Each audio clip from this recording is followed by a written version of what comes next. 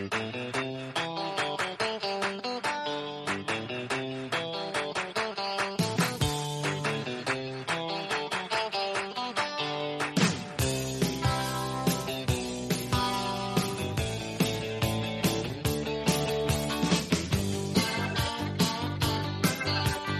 cool, it's overcast, and it's foggy on opening day here in Cleveland.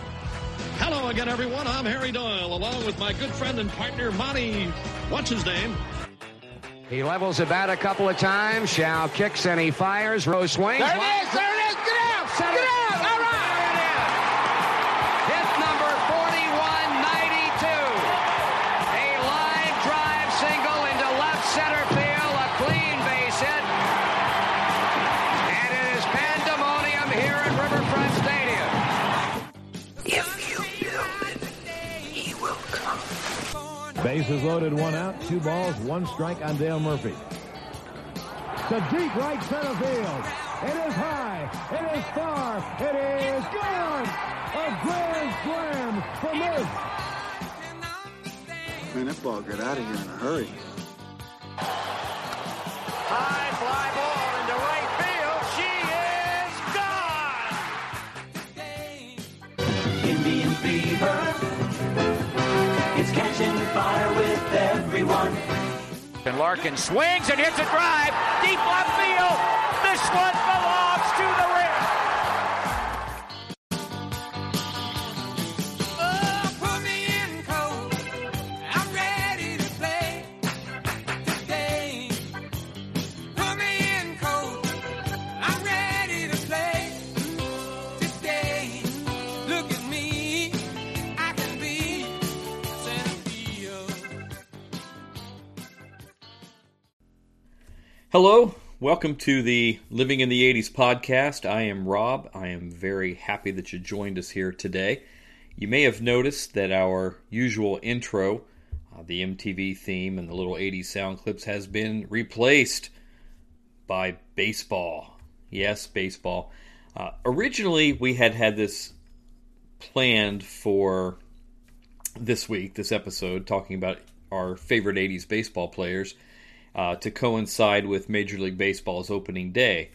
But with everything going on around us, the coronavirus and so forth, Major League Baseball, as well as every other thing in the world, has come to a halt and is going to be delayed for a little while. But the show must go on. So we are going to talk about baseball in the 80s and what it meant to us. So we are going to do all kinds of cool things, hopefully cool things this week. Later on, my very special guest will be Daryl Deer.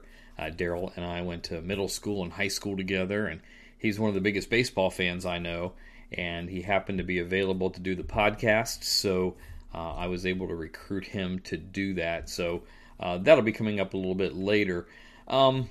So thinking about baseball back in the 80s, so as a kid, young teenager, I was a huge baseball fan, even more so than I was a football fan in those days. But I remember collecting baseball cards. I had a pretty large, in my opinion, baseball card collection. Back then, you couldn't just go to a card shop and buy one card at a time. You had to buy an entire pack, which is about 10 to 12 cards. I can't remember how many exactly were in a pack, but they come with a very, very hard stick of gum that was with them.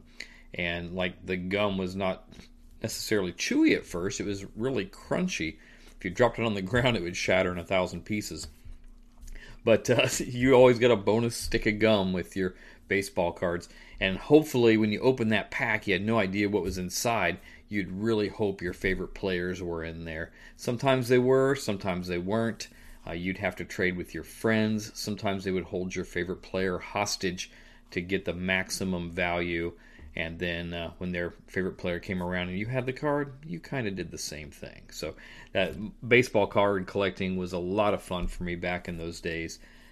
Somewhere in the mid-'80s, I sold off my whole baseball card collection. I probably didn't get nearly what they were worth, but it was money, and it was more than I paid for them. So I guess I ended up okay in the deal.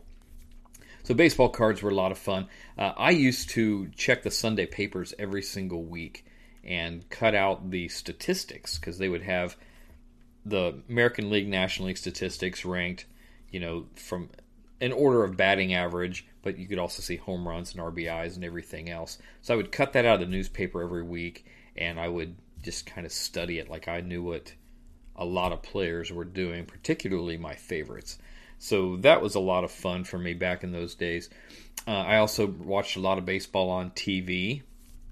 I remember being a big Reds fan in Central Ohio. It wasn't like it is today. Me and Daryl will talk about this later in the show, but you didn't just turn on the TV every single night and your favorite team was on TV. There was only a few games per year you could see on the local affiliates, and if it was a rain delay game, it was awful because you'd have to wait another week or so to see the team again. So that was a little bit rough back then, but I watched baseball whenever I could. I listened to it on the radio a lot because every game was broadcast on the radio. I would listen to it on WLW out of Cincinnati, and at night the signal was really, really strong. AM radio works a lot differently than FM, which we're mostly accustomed to growing up in the 80s, listening to a lot of music and stuff. The AM part was what our parents listened to, except for baseball games. That's when we can switch it over to AM and listen to that stuff. But I would listen to the radio a lot. Listen to Marty Brennaman and Joe Nuxall call the games every day, every night, and that was pretty fun for me. A lot of times, like the Reds were in the National League West, so they had to play like the Padres and the Dodgers several times during the year, and a lot of times it was on the West Coast. So like those evening games would not start until 10:30, and this is around my bedtime, so I would have to listen to the radio in my room, turn down really, really low so my parents wouldn't hear the radio on. So I listened to a lot of baseball that way and fell asleep a lot with the radio on. So those are very fond memories for me. So for this week, we are going to, our normal format on the podcast is to go through several things that were going on, like this week in 1981, 82, 83, whatever. This week it's a little different. So we're going to talk this week a little bit about what were our favorite baseball movies, TV shows, etc. In the 80s. And we'd like to call this segment Back in Time.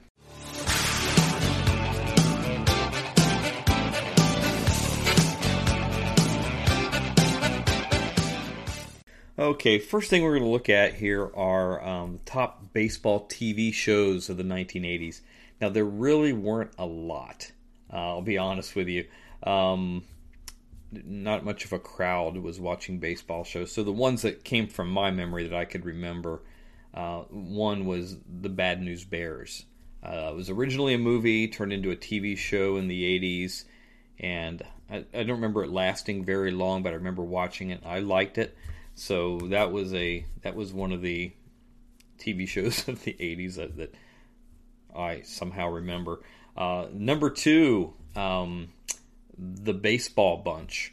So I know a lot of you baseball fans remember this. Johnny Bench and Tommy Lasorda and the San Diego Chicken hosted this show, where basically they would give kids baseball tips, which is really helpful for me because I wasn't the best baseball player. I loved baseball. I liked playing it. I was okay at it, but by the time I got to be about 13, and we're trying out for the Babe Ruth Pony League teams, I didn't make the team, largely because I couldn't hit a fastball. Like it was just zipping through there. I remember at the tryouts, the coaches that were there told me that, said, you field really good. You've got a good arm and all of that. He's like, but you need a lot of work on your hitting, so maybe come back next year and try it again. I gave up after that point. I figured it was a lost cause. So I had to wait until I was 16 and start playing softball, which I was better at than I was at baseball, just because, the ball's coming a lot slower and I had time to react to it. But anyhow, the Baseball Bunch was really, really a fun kids show. And, having Johnny Bench give you baseball instructions, like how to throw, how to position yourself when you're batting and things like that, was a lot of fun. So the Baseball Bunch was a lot of fun.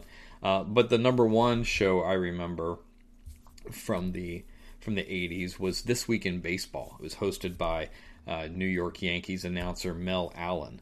And what this show really did, it was like Sports Center condensed into a half hour covering everything going on in baseball from that week.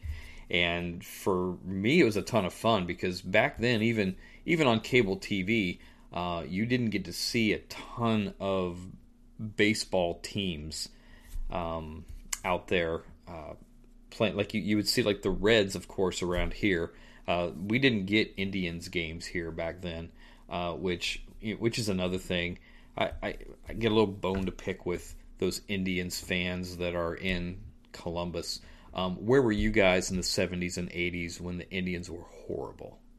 Where were you? You were not rooting for the Indians. You were rooting for the Reds, or you didn't root for baseball at all. But you were not Indians fans. Probably in the mid-90s, or the Indians became a decent team, all these Indians fans came out of the woodwork. Like, they were non-existent back in the days when the Reds were winning championships and everything. So, anyhow, I digress. Getting back to This Week in Baseball. So, getting the chance to see, highlights from Yankees games and the Royals or the Brewers or some of these other American League teams that you would never, ever see around here. You'd only see them on baseball cards and in the stat sheets in the newspaper, but that was it. You didn't really get to see these guys much. So This Week in Baseball gave us the opportunity to just look at highlights from different players around the league, different teams you didn't normally see until like the All-Star game. So that was a lot of fun. I look forward to watching that whenever it was on. And that was my favorite baseball show of the 80s. On the other hand, let's go over to movies. Top movies of the 80s. Baseball movies. There were a few better movies than there were TV shows in the 80s. One I remember really good, which will make it our number 5 movie here, was 8 Men Out. This movie had Charlie Sheen and John Cusack in it. Those are the two I really remember. And it was about the 1919 Chicago White Sox scandal. If you guys don't know about this, the White Sox basically took money to allegedly throw the World Series, which they ended up losing to my beloved Cincinnati Reds. But it was about the whole background of that, the them going to court and so many other things at the time that really made the headlines of that day. But 8 Men Out was a very popular movie in the 80s, but not as popular as the number 4 movie. And these are actually ranked by box office, so that's how I got these. The Natural. If you guys saw this, Robert Redford played a baseball player, and he had his Wonder Bat and was a really good hitter. I haven't seen it in a long time, and I should have probably watched it this week. I've had so much time on my hands with being quarantined involuntarily.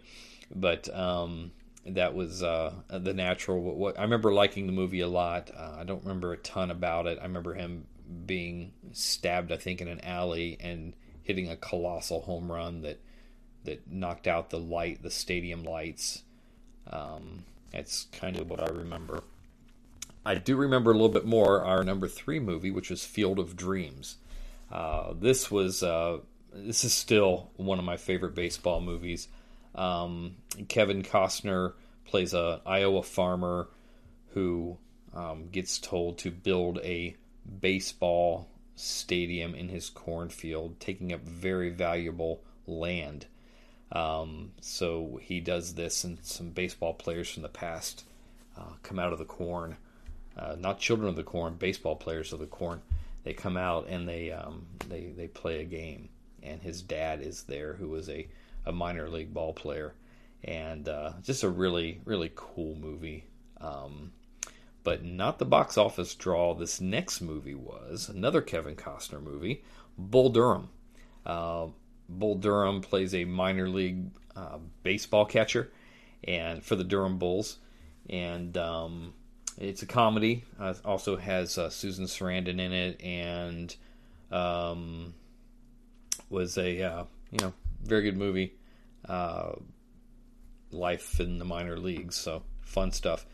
But the number one baseball movie of the 80s, and this would be probably number one on my list of all-time baseball movies. If you ask me next week, I might have a different answer. But the number one is Major League. This is a movie, hilarious movie. Charlie Sheen, Corbin Burnson, Tom Berenger, several other people. Life in the really crappy Cleveland Indians, and how the team turned around, and with its cast of colorful characters. Remember Wesley Snipes played Willie Mays Hayes, and he was really good at running bases, but he hit like crap. Yeah, so Major League, great movie. I highly recommend you check this one out while you're quarantined. Just Major League, very good movie. Next, our last little part here of Back in Time, we're going to talk about our favorite baseball songs. Talking baseball, Klazuski, Campanella, talking baseball. The Man and Bobby Fella, the Scooter, the Barber and the Nuke. They knew them all from Boston to Dubuque, especially Willie, Mickey, and the Duke. Our number 3 song is called Willie, Mickey, and the Duke, Talking Baseball by Terry Cashman. This song references lots and lots and lots of old-time Major League Baseball players. This song just reminds me of 80s baseball, just because it was out in the 80s. I remember the song very well, and it's a really cool tune that kind of sticks in your head. So that was number 3. But all we kept talking about was glory days. Well, they pass you by glory days, and the work of the young girls are glory days.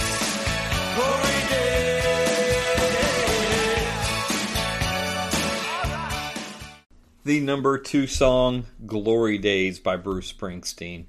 The song itself is not necessarily about baseball, but about a baseball player reliving his glory days. Like it was so much better back then. This is one of those 80s songs that I've always enjoyed, from the Born in the USA album, which is one of my favorite 80s albums, which we'll talk about more next week. Glory Days, really good song. Bruce Springsteen, he's awesome. Love him or hate him, the guy has had an awesome career, and Glory Days is one of his better known songs. Now for number 1.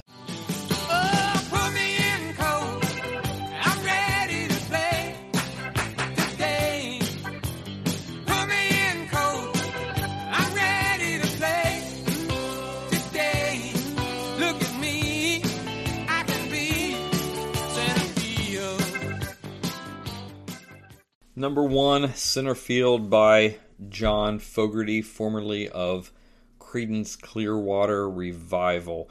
This song remains popular today, that you hear it at almost every baseball game. The beginning hand claps there. They play that over the PA systems, getting the crowd going. And that song went every spring, rolls around. I hear that song. It's just one of those songs that gets you in the mood for baseball. So this was one of those really cool 80s songs, and Center Field by John Fogerty is probably the number one baseball song in the 1980s, if we're getting to really very, very defined topics. So that's it. And that is also it for Back in Time.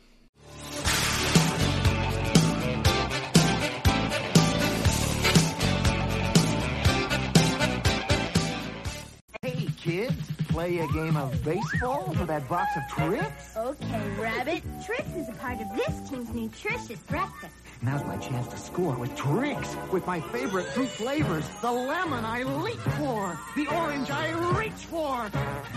One more hit, and Trix are mine! Mine! Oh, I always lose out on Trix.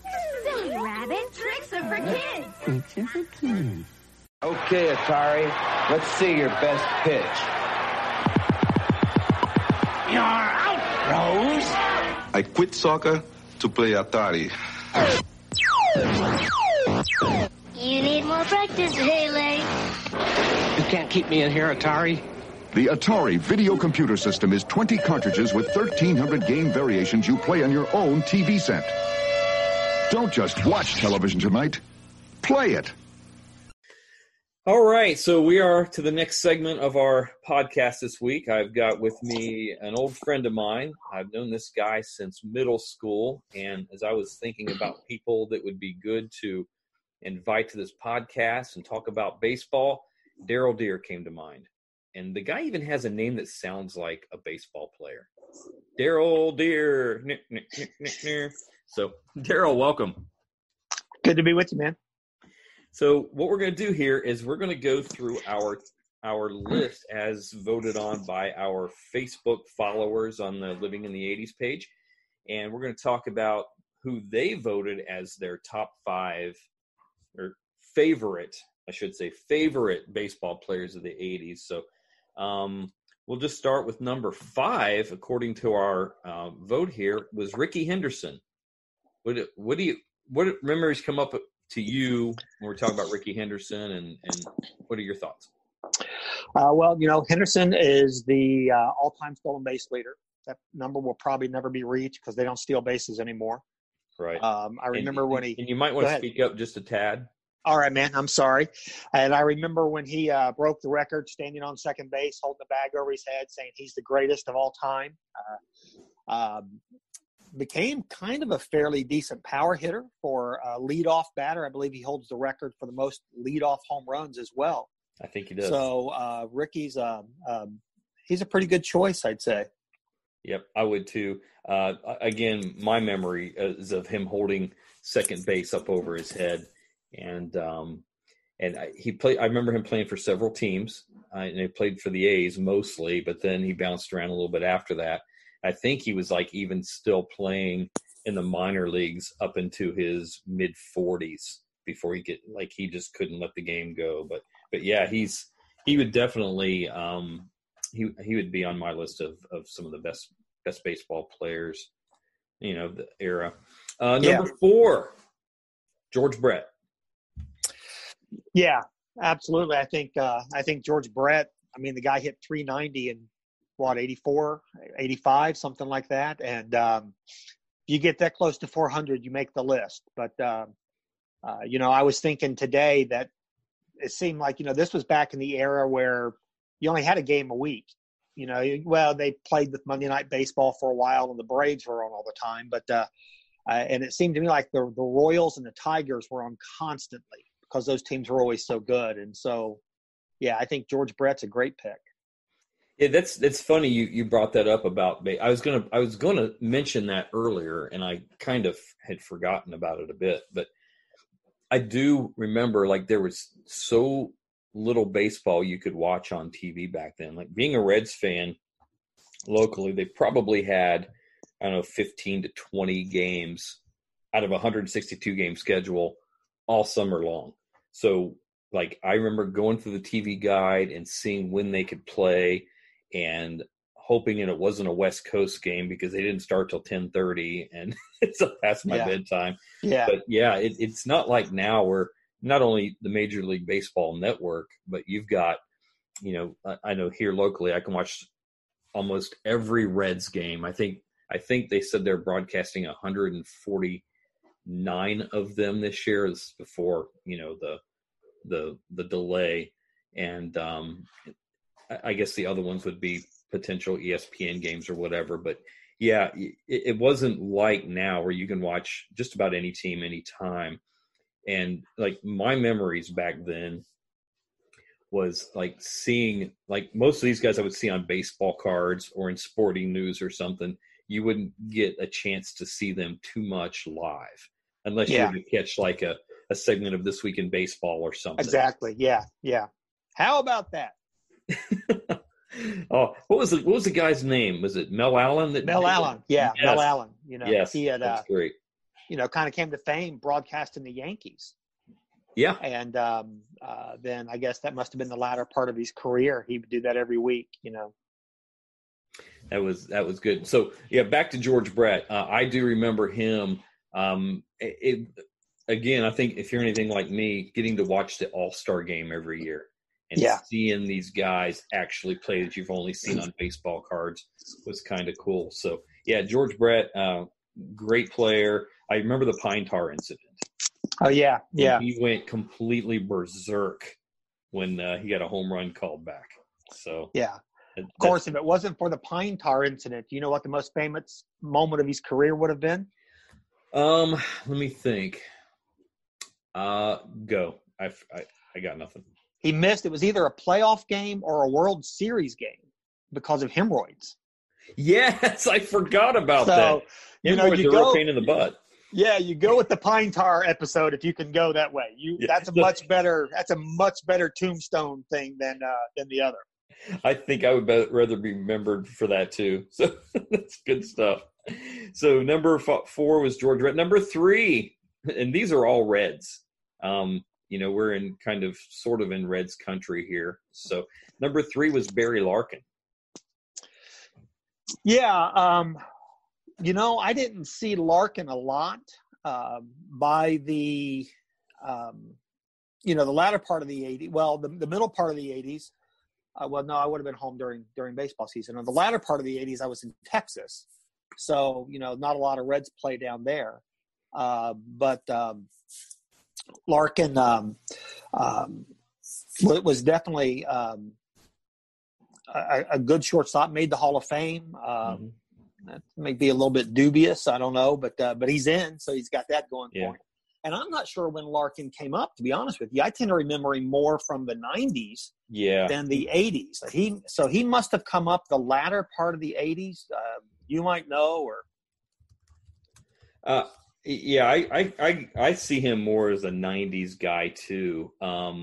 He actually started, like, he was a call-up in 1986 at the end of the season.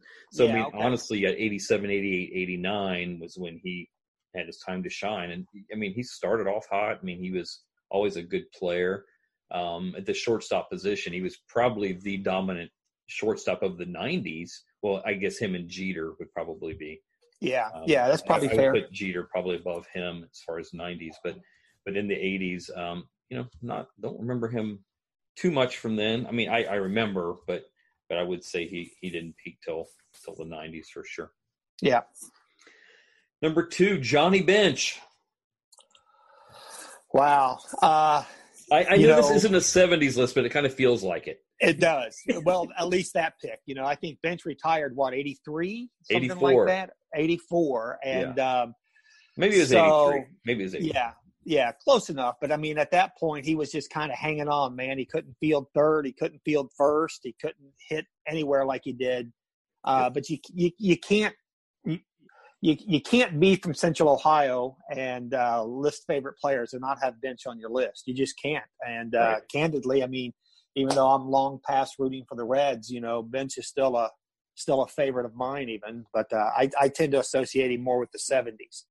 Yeah, me too. So his last game or his last season he played was 1983, and even that year he hit 255, 12 home runs, and 54 RBIs. But like you said, he wasn't catching anymore. I do remember him playing a lot of first base, but not very well. Probably pinch hit a lot.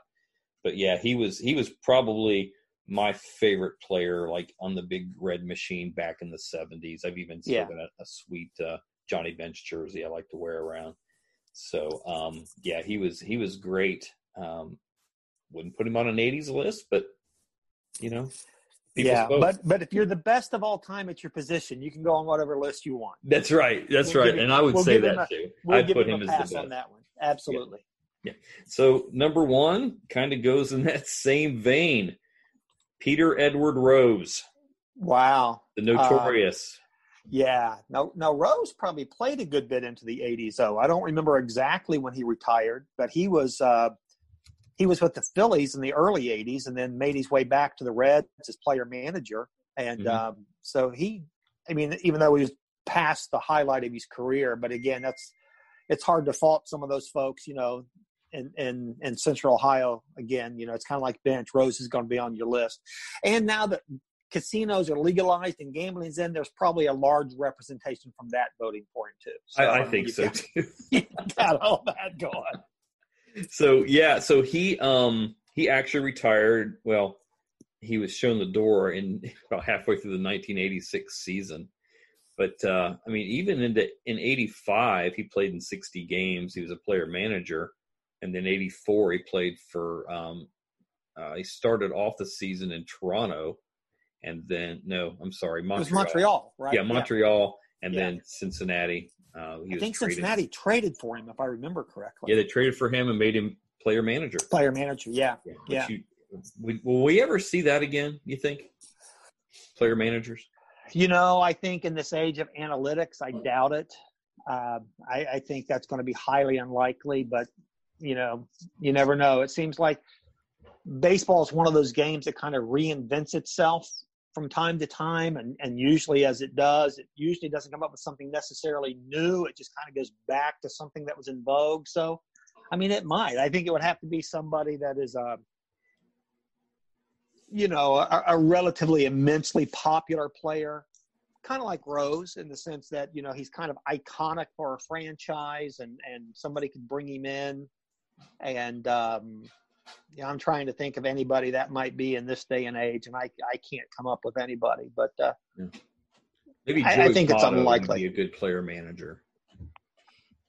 He's very a good player. Seems to know the game very well. Even still, I'm with you with the analytics and everything that all the studies and things they put into pitch counts and throw this guy this ball when it's 72 degrees out on a Thursday. Right. Yeah. Exactly. I don't see him performing very well in that kind of environment. Yeah. Although, to be honest, some of the guys they've hired in recent years aren't that far removed from playing. So, it's true. Beltran. Yep. And who was the catcher for the Cubs when they won the World Series? Oh, David Ross. Yeah. David Ross. He's managing. I think he's AAA maybe. I don't No, he's with the Cubs. Is he their manager? Yeah. Madden Madden went to the Angels. Right. And they hired David Ross. That's right. Yeah.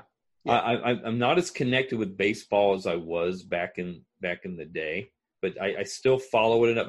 I think it would be easier for me if the Reds were, a little bit better in the last few recent years, but it's, when it's July and your team is 15 games below 500 and they're trading everybody away, it's really kind of hard for me to continue to be loyal to it. Yeah. I wanted to, for years, walk away from the Pirates, and I just can't walk away from them. I tried, and I've kind of enveloped the Indians now that I'm in the Cleveland area and been here for as long as I have. So it's kind of a 1 and 1A, but right. But yeah, it's those childhood allegiances are tough to break. Yes, they are. Well, it's funny because I get teased about this endlessly from all my friends. Like, I tried to walk away from the 49ers a couple years ago, and I got so much grief. And the funniest one was Kevin Jenkins. He's like, you don't pick your team picks you. Like, you can't just say that none of that stuff happened, that you didn't cry when they would lose to the Cowboys, and you didn't, dance in the streets when they won Super Bowls. And he's right. So yeah. I just couldn't do it. But when they got rid of Colin Kaepernick and they fired Jim Tomsula as their coach, and Trent Baalke was released from the front office, it made it a whole lot easier to cheer for him again. So, yeah. But yeah, back to Pete Rose. He was another one of my favorites back in the 70s. He was, he was iconic. Just his hustling play. His nickname's Charlie Hustle, and everything that he did as a player. Just really, as a young kid, man, everybody wanted to be Pete Rose. In Little League, we're trying to slide in head first, and the coaches are saying, "No, don't do that." Yeah. So that was good. So here's the last, and we'll move on after this question. So you knew it was coming. Should Pete Rose be in the Hall of Fame? We're probably going to disagree on this, but I don't think he should. Okay. Now, I say that understanding that everything he did as a player more than qualifies him to be in the Hall of Fame. The problem that I have is, and part of this is age, and so the cardinal sin in baseball for 100 years has been betting on the game. Right. I thought it was Cracker Jacks. And Pete broke the rule, man. And then he got caught, and he lied about it, and then he lied about it again. Now, here's the thing that will probably open the door for him. They've legalized gambling. They're promoting gambling. You watch MLB Network or anything like that, it's always, hey, do your fantasy drafts. You can win $5,000 here, and you can do that, and you can do that. So, eventually they're going to lower their viewpoint towards that. And I bet he might sneak in. But in my opinion, no. Okay. So I would counterpoint saying, I will agree with you. As a player, he has, statistically, he belongs in more than most of the people that are there now. So I will go for that. The gambling thing is it was rough for me when it happened. I couldn't believe that he did that. At the same time, it has been a long time. And I mean, I understand not rewarding the guy for whatever, but I think he ought to be in there. Like the Baseball Hall of Fame is full of unscrupulous guys. Yeah, and I'm not saying that what he did was on a moral scale worse than a lot of guys in there. I just watched Ken Burns' baseball documentary again, right? There's some scoundrels, man. There's some scoundrels. Yeah. But again, the cardinal sin in baseball was betting on the game. Oh, yeah. And he did it. It's kept Shoeless Joe Jackson out. Yeah, although there is talk which they could never prove that he gambled. Yeah. But like I said, they are talking about putting him in. So they should. Absolutely should. So, all right. So moving on from there, the fans have given us their list. What's Daryl Deer's list of your five favorite baseball players of the 80s? 5 favorite, now not the 5 best, but the 5 favorite that I would throw out there. Is Tony Pena, catcher for the Pirates. Sure. Who ended up being traded to the Cardinals for Andy Van Slyke, who would be my number 2 on that list. My second. These aren't ranked in order, but I'm just saying. So you got Tony Pena, you got Andy Van Slyke. I would go with George Brett. And for reasons we've already stated, I think 4th, I would go with Don Mattingly. I remember watching Mattingly with the Clippers back in the day. And, Mattingly was the strike against Mattingly is he played for the Yankees all those years. And it's really hard to have a favorite anything on the Yankees, particularly in that era, but Mattingly. And then 5th, I would go with Kirk Gibson. And, again, Detroit was one of those teams that was on all the time. And so I would go with those 5, give some honorable mentions to Nolan Ryan and Jack Morris and Tony Gwynn. But the first 5 that I mentioned is what I would go with. Sure. So thinking about my top 5, it's really hard just being such a dyed-in-the-wool Reds fan. So I try to not make it necessarily a Reds list. I thought, you know what? I'll keep one Red on there. He'll be my number 1. So number 5 for me was Brett Butler. Okay. Yeah. Like you mentioned before, back in the day, we were always like, you could turn on the Braves any night and watch them play. And I wasn't the best baseball player, so I didn't play beyond Little League. Just really my hand-eye coordination, hitting the fastball, couldn't do it. But I started playing church softball at 16. And the year I started playing was in 1982, which happened to be Brett Butler's his rookie year. So I wanted to find a rookie. I'm 16 years old. I wanted to find another rookie, and he's on TV all the time. Loved his hustle, loved the way he played, great outfielder, good hitter. And then he got traded to the Dodgers, and then I kind of lost track of him after that. But yeah, he would be my number 5. Maybe not in the top 5 best players by any stretch, but he was always fun to watch for me. So I liked him. My number 4 is George Brett. Again, these guys, you couldn't see them on TV all the time, but you respect them as players. You get to see them on This Week in Baseball and maybe the occasional sports highlight. I mean, if they're playing the Indians, you'd see a little clip of him hitting a home run or doing something. So, but I always loved getting a George Brett baseball card. So that was cool. My number 2 or number 3, I'm sorry, was Mike Schmidt. Oh, man, I love that guy. He was, played for the Phillies, and he from Dayton, so he's an Ohio guy. And he just hit home run after home run, and just loved watching him play. Like when they'd play the Reds, he's the one guy that I didn't pull for many guys on the other teams, but he was one that I certainly did. Which leads me to number 2 on my list is Will Clark. Okay. First baseman for the Giants. Again, another power hitter. Loved watching the guy play. Just always aggressive, always hustling, and just watching him do his thing. As much as I possibly could. He was one of those guys I always enjoyed watching play. And then my number 1 favorite baseball player of the '80s was Eric Davis. He came up. He's the first guy to ever have 40 stolen bases and 40 home runs in the same season. Just very, very good, great player. I loved watching him play. I mean, my favorite memory, of course, is Game 1 of the World Series against the A's, and he leads off with a home run, and that place erupted. So that was that's my number 1 guy of the '80s. So. Eric Davis, there he is. There you go. All right, now our last point of business here. We are going to talk about who we would put in as an all-star team of the '80s. So why don't we start?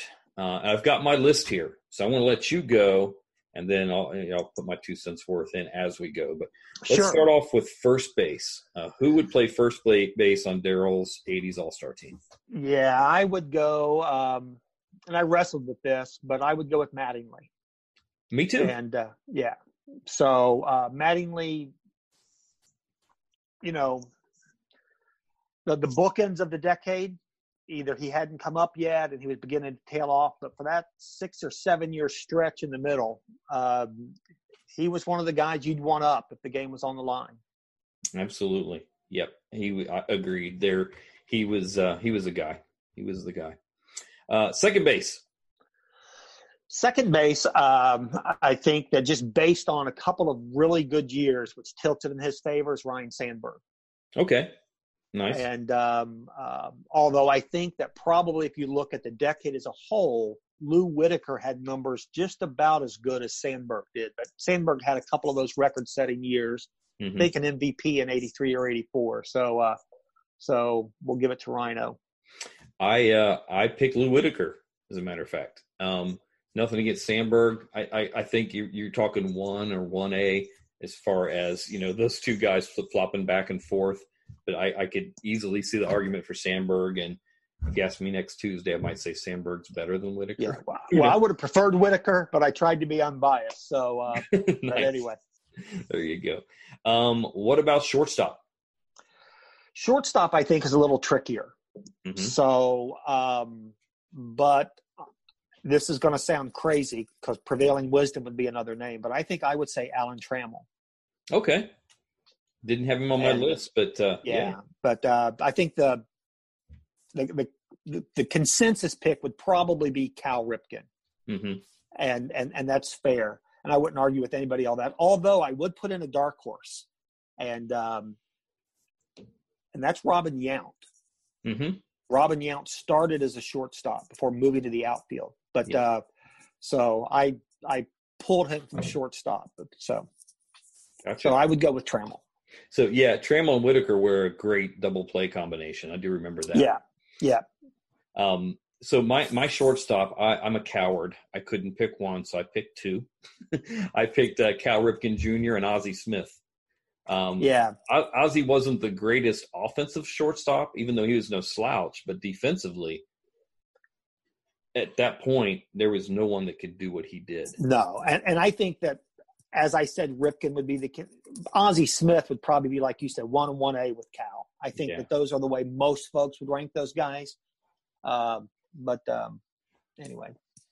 I remember when Ozzie Smith first came up, they were talking about how great he was, but Dave Concepcion at that point was still the guy that winning the Gold Gloves and so forth up until that point. And then at one time in an interview, they asked Concepcion, what it was like being the best shortstop in baseball. He says, I don't know, ask Ozzie Smith. So he passed the torch literally to Ozzie. But yeah, I've always, and he seems like a really class guy too. So it's one of the good guys of the game. Third base. Third base is tough. And the reason is because there's three really, really dominant third basemen. And so I went with George Brett. Okay. Although Mike Schmidt probably deserves every bit as much to be there. Mm-hmm. And if you can have a 1A, 1B, and 1C, Wade Boggs deserves the conversation too. But I went with Brett.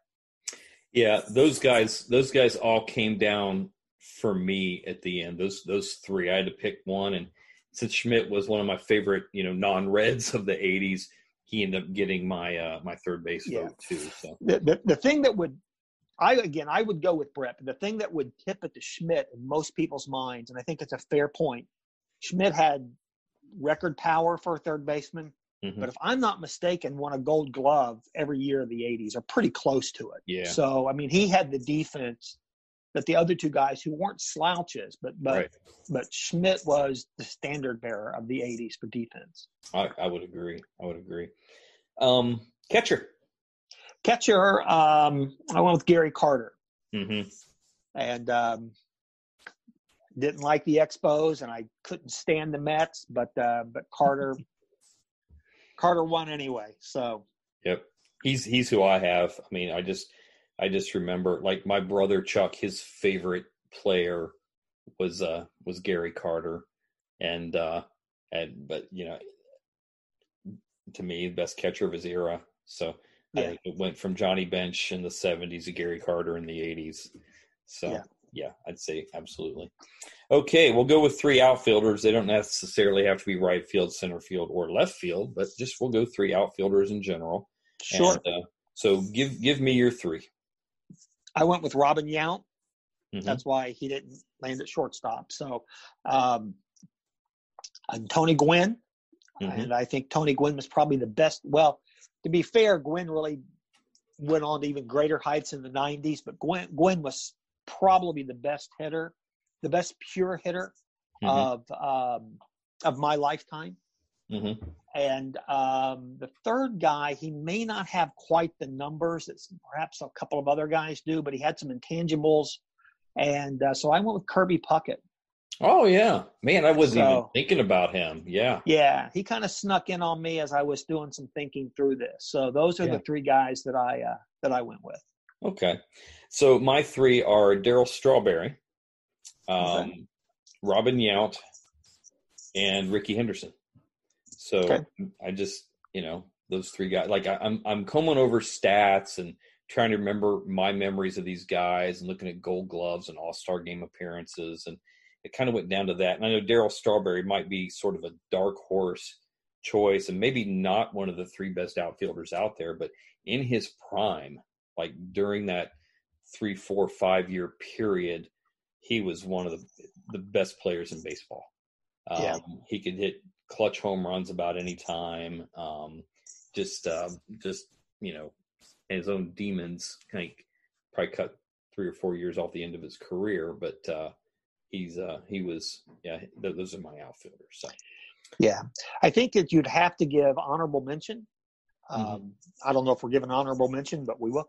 We are now. If you look at them statistically, Tim Raines wasn't far behind Rickey Henderson in a lot of numbers. Yeah, and those two are never really mentioned in the same conversations. Right. And you're absolutely right. Henderson probably is more deserving than Kirby Puckett, but it's my list, and so that's right. That's your list, and we'll go with it.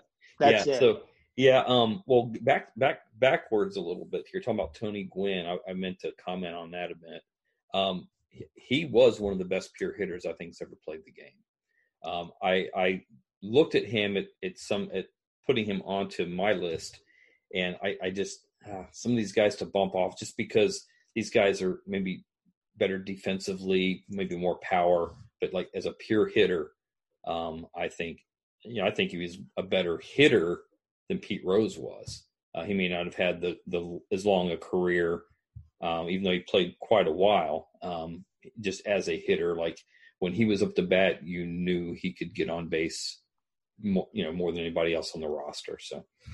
So here's one. I don't know if you thought about this. You're an American League guy, so George Brett, I put as my DH.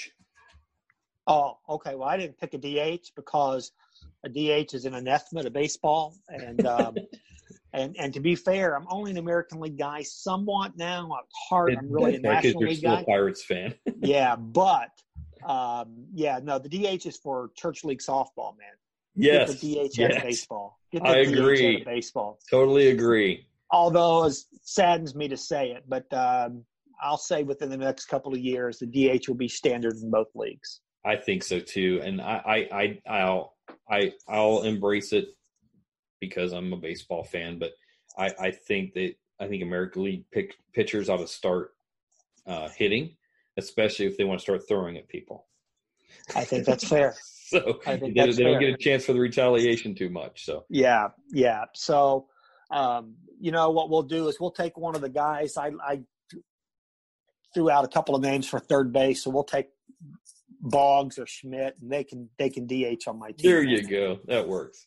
All right. So we'll give you a chance to give you 2 starting pitchers too. Okay. Well, I'm glad I wrote down 2 then. I would go with Jack Morris. Mm-hmm. Morris was stellar with the Tigers, won a World Series with them in '84. And then at the end of his career was a mainstay with the Twins, won a World Series with them. And now this actually peaked into the early 90s. But I mean, if I remember correctly, against the Braves through a 10-inning shutout, I think to win Game 6 of that series. So, but I would go Jack Morris, and I think the other one I would go with is Nolan Ryan. Okay. Those are good. There's some guys that probably maybe were statistically a tad bit better than those guys. But like I said, by the end of the 80s, we were in Texas. I saw Nolan Ryan pitch.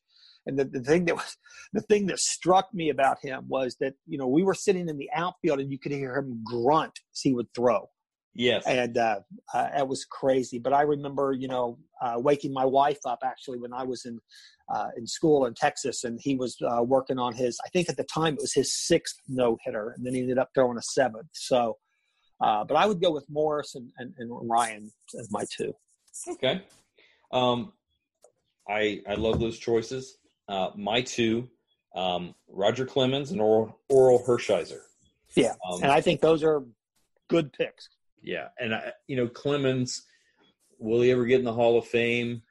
I don't think so. Just go along with the whole cheating and everything else, like that whole era of the steroid abuse or whatever. But I remember Roger Clemens being a dominant pitcher in his day. And then Oral Hershiser, kind of the opposite, dominating. But, man, this guy was as squeaky clean as Andy Griffith. Which he kind of reminded me of him a little bit. But, that's my two. And then our last one, relief pitcher. Relief pitchers are tough. I thought they would be a more dominant reliever than I could remember, and the ones that were dominant, they weren't as dominant for as long as you thought they might be. Right. You know, I thought of Bruce Sutter, who that was later in the decade. I thought of Lee Smith, who again put up career numbers but never really had dominant years. So I went and I thought of Dennis Eckersley, although he hadn't even really become a significant bullpen contributor until almost the end of the decade. Right. But the guy that I went with was Raleigh Fingers because of the handlebar. And I know that he that mustache alone should have its own. Exactly. And he paved his way in the 70s. But he did go to the World Series with the Brewers in the early 80s. And, man, somebody can correct me or you can correct me. He may have won MVP in 82 that year. He may have.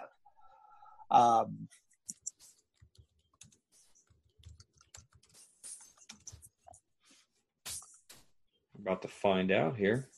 Yes, he did in 1981. 81? Okay. Yes, he was the MVP. I'd forgotten about that. Yes. Huh. That Brewers team of the early 80s was a tremendous team. Yes, they were. So, but it just didn't stretch beyond the mid 80s. But that team in the early 80s was pretty impressive. Yeah, I agree. Man, you have made me change my vote. I originally had Dennis Eckersley down here. I know he was a starter earlier in his career, but his time with the A's, he was so dominant for that 3 or 4 year stretch. But when you're looking at overall, man, I think Raleigh Fingers would probably take it from me too. So you have changed my mind. Well, he had a better stash than Eckersley did too. Yes, so he did. He had a better stash than anyone that's ever lived. Yes, we'll go with that. That's pretty good. We'll go with that. Nice. So that well, I don't know. Darryl Strawberry might have had a better stash, but that's probably another story. It wasn't quite the yeah. That one wasn't quite legal, I don't think. No, I don't think it was. It was white. So anyway. All right. So yeah. Any closing comments on baseball of the 80s? Any memories you want to share that come to mind real quick? Or man, there should be. But anything that jumps out to me, well, yeah, probably the moment, one of the top moments, sports moments, was Gibson's home run in 88. Yeah. And that kind of has to be maybe the highlight of and I don't pull for the Dodgers. And by that point, although I like Gibson, but the guy couldn't walk, and he comes up and wins the game, really wins the series for him. I mean, I think he so deflated Oakland that they never recovered from that. So, but yeah, Gibson, I think Rose's breaking the hit record was a pretty cool moment. Those are probably, but I think Gibson's the big moment that I think of. So yeah, I would agree. You've not heard this yet, but I put together each episode we have this 80s montage at the beginning of the episode. This one I went all baseball moments, and the Pete Rose hit and the Kirk Gibson home run being called by Vin Scully and Marty Brennaman are both on there. Yeah. So now I'll tell you, Scully, you can't ever say this because it's sacrilege, but actually Jack Buck's call of Gibson's home run was better than Vin Scully's. Really? Maybe I might have to change my thing up a little bit before I put it out. Jack Buck had a great line, and it was, I don't believe what I just saw. Wow. I'll have to check it out. I have to check it out. I may change it. If I can find a good enough quality clip, I'll do it. Vin is the man, so you can't go wrong with Vin. Yeah, but that's true. In a season of the improbable, the impossible has happened. See, I have no life. Come on, I am the king of useless trivia. Quoting sportscasters from 30 years ago like they said it yesterday. I don't know what I had for breakfast, but I can tell you what the sportscaster said after. Anyway, but that's all I got, man. That's good. All right. Well, Daryl, I wanted to thank you so much for joining us today. You've made this podcast a ton of fun for me. With your insight on baseball, it's been truly a pleasure. So, and that just about wraps things up for this week. There are a couple things I wanted to go over with you guys before we took off. The first thing is we are now on our Facebook page up to 967 members. So just a little bit shy of 1,000 still. I've mentioned several times I had no real expectations for this page, but since we're getting close to 1,000, it'd be pretty cool to hit that. So invite a few friends this week, people you think that may enjoy reminiscing about the 80s and so forth. Speaking of the Facebook page, I wanted to go over this one little tidbit of information, little announcement thing going on. Keep in mind, this is a very family-friendly page. So I'm trying to keep everything off with, salty language, drug and alcohol use, things like that. I put an announcement out last week.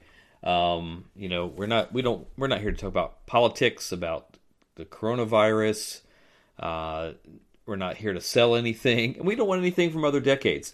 So if you find a song or a movie clip or something and it's not from the 80s, go post it somewhere else. We want people, like when they come to the page, feel like they're actually stepping back into the 80s. And with so many other places to go and post other things to, go there and do that.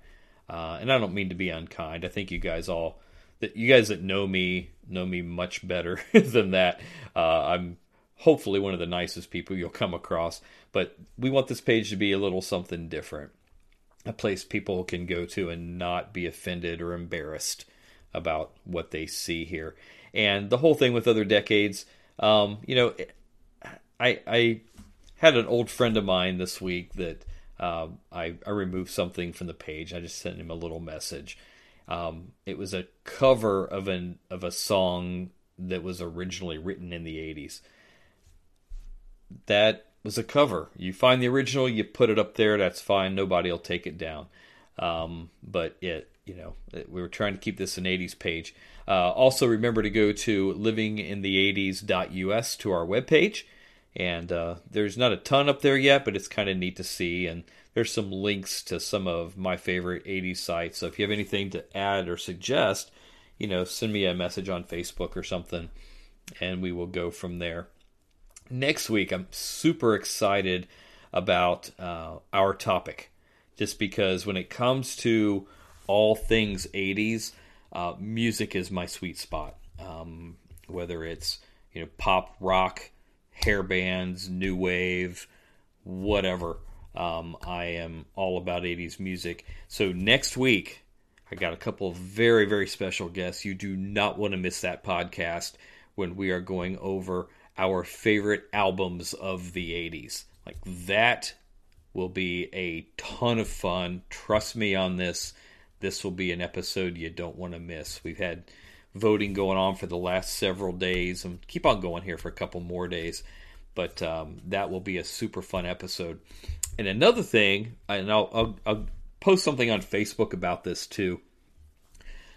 The following week, it'll be, you guys are taking over the podcast.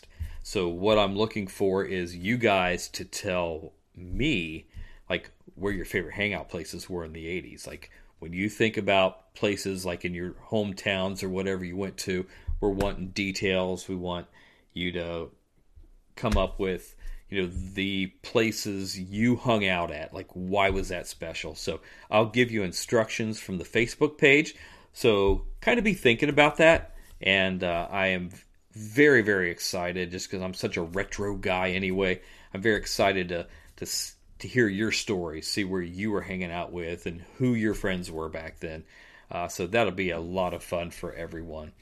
So that's it for now. We're going to close out this baseball episode with a cool little tune here from the movie Major League. This is Randy Newman. You guys be good to each other. There's a red moon rising on the Cuyahoga River, rolling into Cleveland to the lake. There's a red moon rising on the Cuyahoga River, rolling into Cleveland to the lake.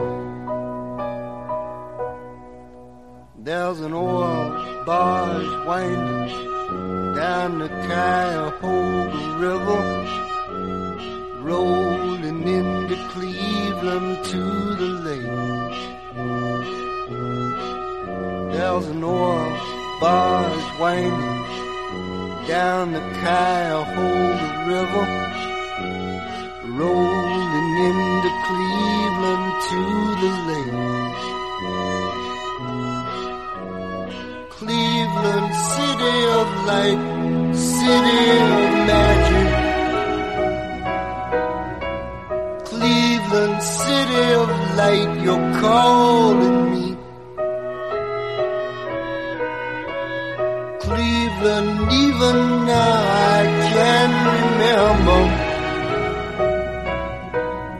'cause the Cuyahoga River goes smoking through my dreams. Burn on, big river, burn on. Burn on, big river, burn on. Now the Lord can make you tumble, the Lord can make you turn, the Lord can make you overflow, but the Lord can't make you burn. Burn on, big river, burn on. Burn on, big river, burn on.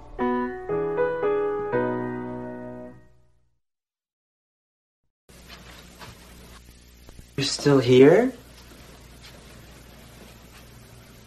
It's over. Go home.